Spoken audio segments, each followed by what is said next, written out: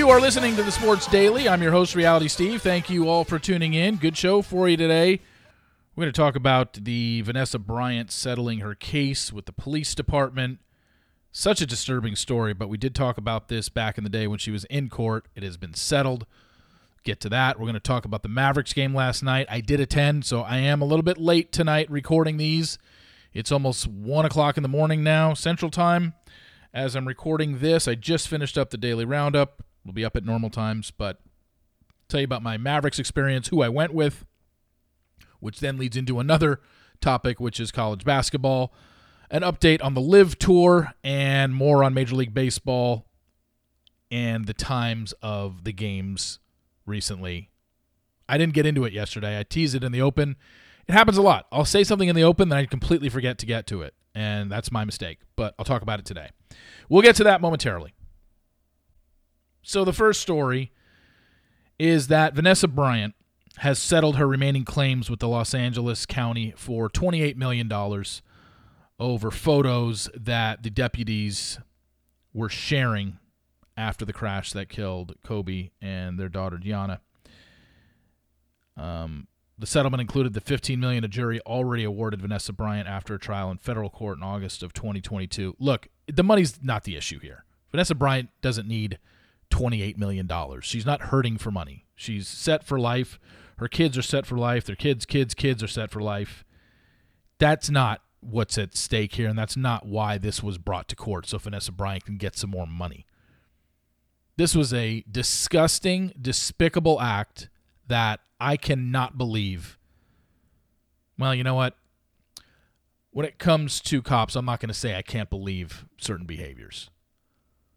But to take a picture and to share it amongst your boys of, I don't even want to know what that picture looked like. I know it was up on the internet for a while. I hope none of you tried to search those, because if you do, you are basically slapping Vanessa Bryant in the face. I wouldn't even think to even, the fact those people did that, and I hope, see, all this says is she got money out of it. They settled. I hope, and maybe it is out there and I just haven't read a story about it, I hope those cops lost their job. They should not be protecting our cities if that's what they choose to do when finding out Kobe Bryant's in a helicopter crash. Not only let's take pictures of it, let's pass it around to the guys who aren't here and can't see it. How sick of a human being do you have to be to do that? I'll wait until eternity for you to come up with an answer, because I don't think you can. So while I'm happy she won the case, as far as I know, all those things have been scrubbed from the internet. Clearly, when they were up, somebody could have screenshot them and had them in their phone, and there is somebody probably out there, or multiple people, that actually have seen it and still have those pictures somewhere, and they're just not stupid enough to post it on the internet. But to say that they haven't passed it around to their friends, that would be naive of me to say that. But my gosh, what a horrible story. The fact that she had to relive that, knowing that people did that and took pictures of a helicopter crash. Oh, God, it's frustrating. Moving on to better, more positive stories. I went to the Dallas Mavericks game last night against the Indiana Pacers. I had a buddy who was in town. He was the play-by-play guy. As you know, I attended Loyola Marymount University in Los Angeles. He was a year ahead of me at LMU, and he was in town for business. We went to the game and, talked a lot of college basketball back in the day and shit that went on. Good guy.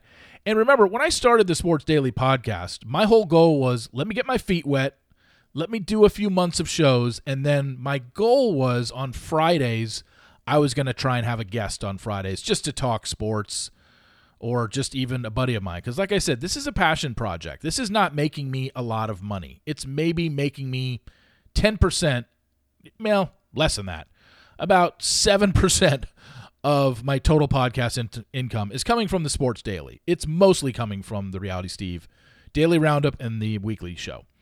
But So it's always been a passion project of mine, and I have no problem putting on people that you've never heard of, even my friends, on a Friday show and to talk sports. But they're people that are knowledgeable about sports.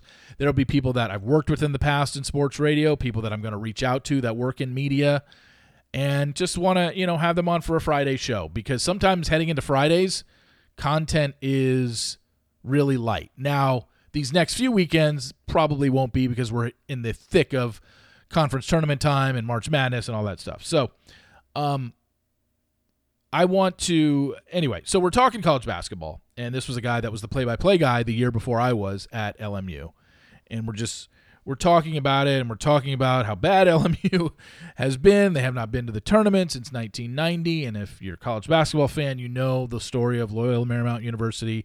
Hank Gathers, Bo Kimble, led the nation in scoring. Hank Gathers died on the court in the first round of the WCC tournament. They decided to keep playing. They made a run to the Elite Eight, ultimately losing to UNLV, who won the national championship that year. But it got me to thinking about college basketball, and I'm a huge fan of college basketball. Anybody that's listened to this podcast over the last 2 months that I've been doing it is very well aware I love talking college basketball. I love gambling on it. But something that's always intrigued me, and one of these days I'm going to bring on a former host that I used to work with. Hopefully I can get him on. I haven't talked to him in 15 years. But if I can reach out on social media and get him on, I know this is something that he has always brought up, and we kind of brought it up together when we used to host shows back in the days. But I've never understood why nobody, right now, Division I basketball, I think has 351 teams. It might be up to 360. It's something ridiculous. There's over 350 teams in Division I college basketball. And ever since Paul Westhead ran his system at LMU, and then one season after him, Jay Hillock took over when Westhead went to go coach the Denver Nuggets in the pros. One thing I've never understood about college basketball is how come no school in all of America in 33 years since LMU did this has decided to run that type of offense. I'm not talking about an up-tempo offense. We have teams in college basketball that run up-tempo. What Loyola Marymount did is something that just was not seen and has not been seen since 1990. And that is basically they are going to be in better shape than you, and their goal is to wear you out. They're going to press full court the whole game. They're not going to play much defense. If you get through their press, they're basically going to give up a layup, but coming back down the court, they're going to put up a shot within 8 seconds. This is a team that led the nation in scoring at like 115, 116 points a game. It might have even been 118 one year. Gonzaga led the nation in scoring this year and leads the nation in scoring this year. They're averaging like 85 a game, which is, okay, good amount. 40-minute game, 85 points, okay. LMU put up 30 more than that on average a game. Normally they were in the 120s and 130s every game because it was just a track meet. And you might say, well, that's not great basketball. That's not real basketball. It's almost like the All-Star game in the NBA.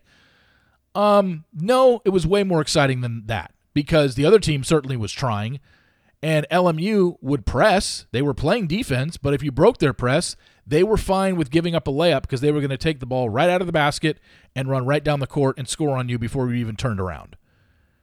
And I just can't understand. Do I expect some places like, UCLA, Duke, Kentucky to do this? No.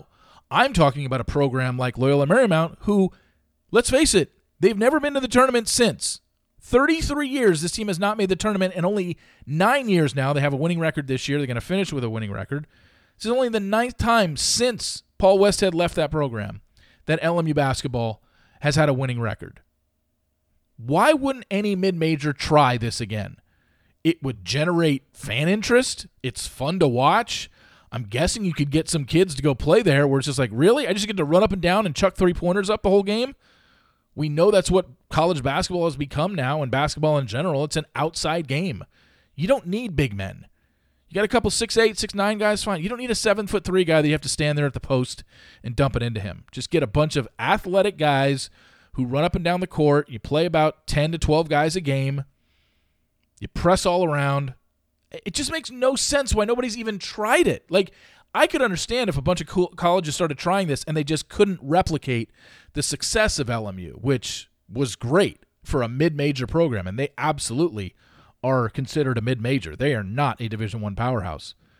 It boggles my mind to this day why no school will adopt that and just try it. Bring in a coach who is either a disciple of Westhead or who studied Westhead and those LMU teams and say, this is what we're going to do. This is the type of player I'm going to recruit. Guys who can shoot the lights out, guys who hustle their ass off, guys who aren't going to whine and complain. We are going to be the best conditioned team in all of college basketball, and I don't care who we go up against, we are going to score on them because they are not going to be able to keep up with our conditioning. And that's how LMU did. That's how they did it. They were better than everybody else conditioning-wise. Did they have some good players? Absolutely. Jeff Fryer, one of the greatest shooters in college basketball history. It's 11 three-pointers in a NCAA tournament game against defending national champion Michigan.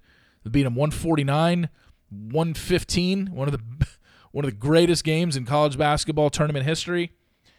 Obviously, Bo Kimble got drafted in the NBA, didn't have much of a career, but was averaging 30 a game in college. Just a bunch of guys, right time, right place, great system. I just don't know why any coach has not adopted that. It's made no sense to me in 33 years. Not one program out of 360 is like, look, we suck every year, or we're basically, 13 and 17 every year. We're going nowhere. Our fans don't really care. Let's shake it up a bit. Like, you can't tell me there's a program in America that can't benefit from that. But nobody's done it in 33 years.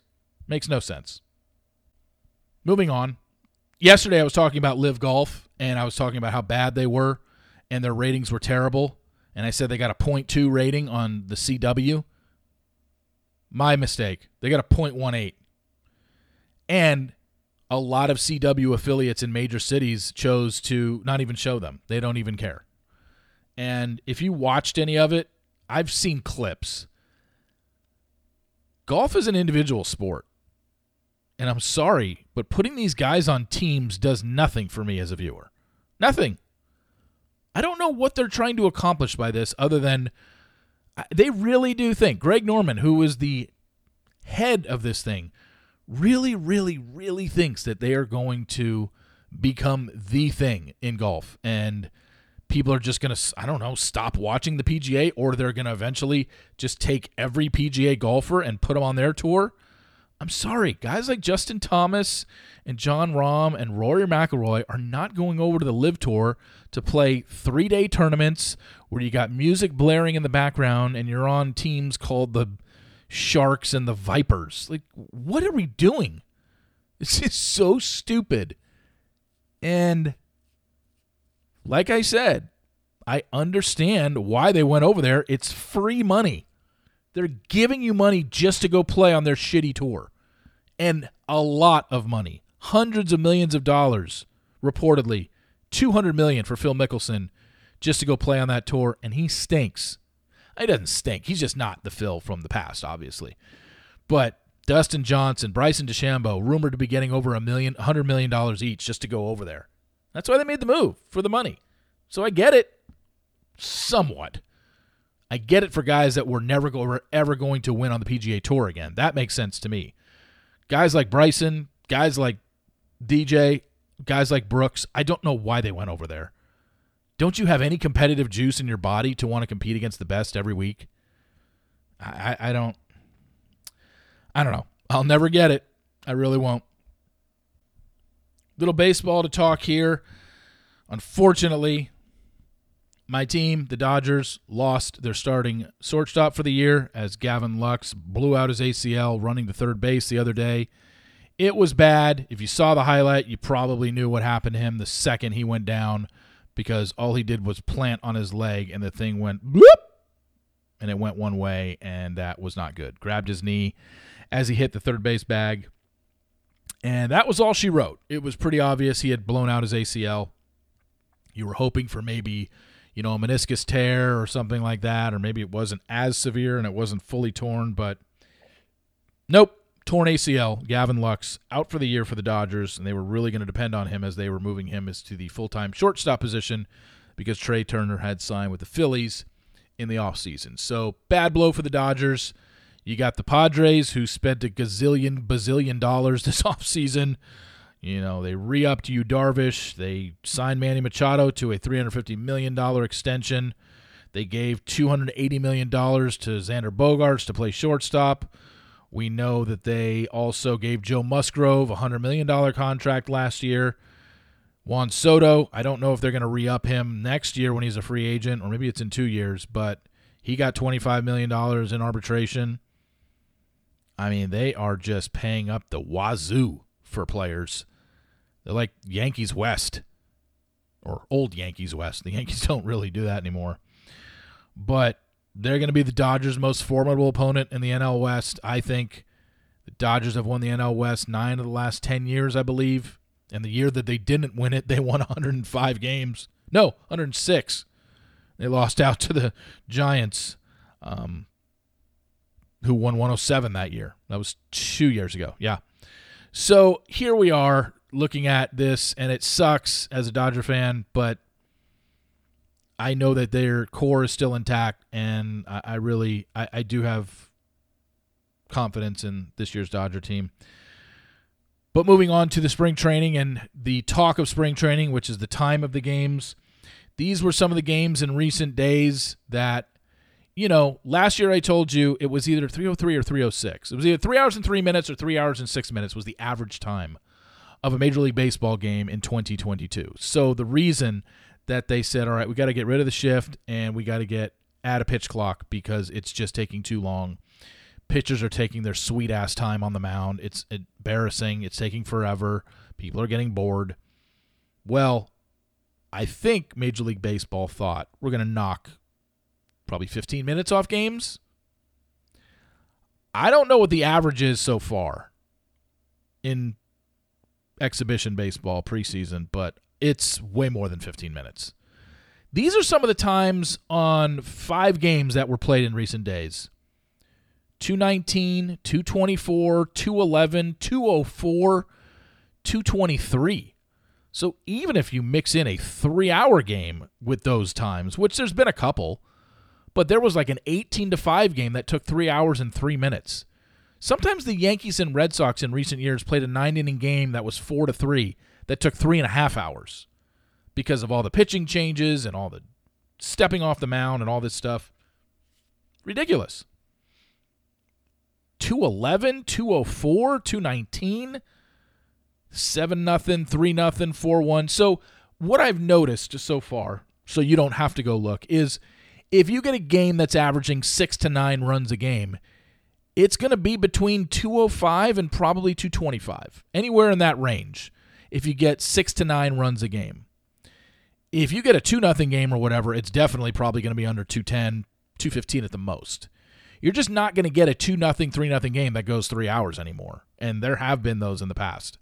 So I've noticed also that with the shift, now you can't do that on defense. Offenses have been up. I don't know the full numbers. We've only had, spring training started on Friday. There's only been 5 days of games. But I have noticed some big scores.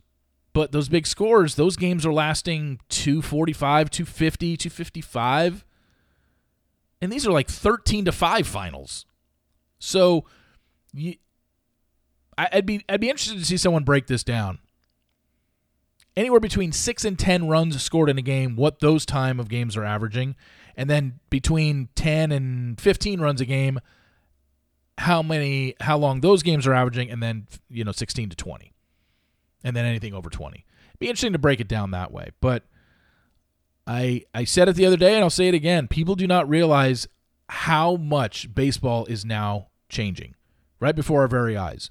We have known one way since we were born, and that is no pitch clock, at least in the majors. They've had it in the minors. That's why they're bringing it to the majors, because it's been successful and has knocked 15 to 20 minutes off games down there. Well, shit, some of these are being... They're knocking 45 minutes off some of these games. 40 minutes. Long gone are the days where you're showing up to a baseball game in what normally would have been the third inning. Say first pitch is at 7:05 and you're showing up at 7:30. You might be in inning 4 by then, missing 30 minutes of a game. And, obviously there's different things that cause people to come late to games, traffic or whatever, but This is going to, and it is, fundamentally changing the game of baseball as we know it. And I think it's great for the game, and I can't wait to watch it out more so in regular season action. So thank you very much for listening to this. Please rate, subscribe, and review an Apple Podcast. It is much appreciated. We are back tomorrow with yet another Sports Daily. And remember, sports will always be the greatest reality show on television. See you!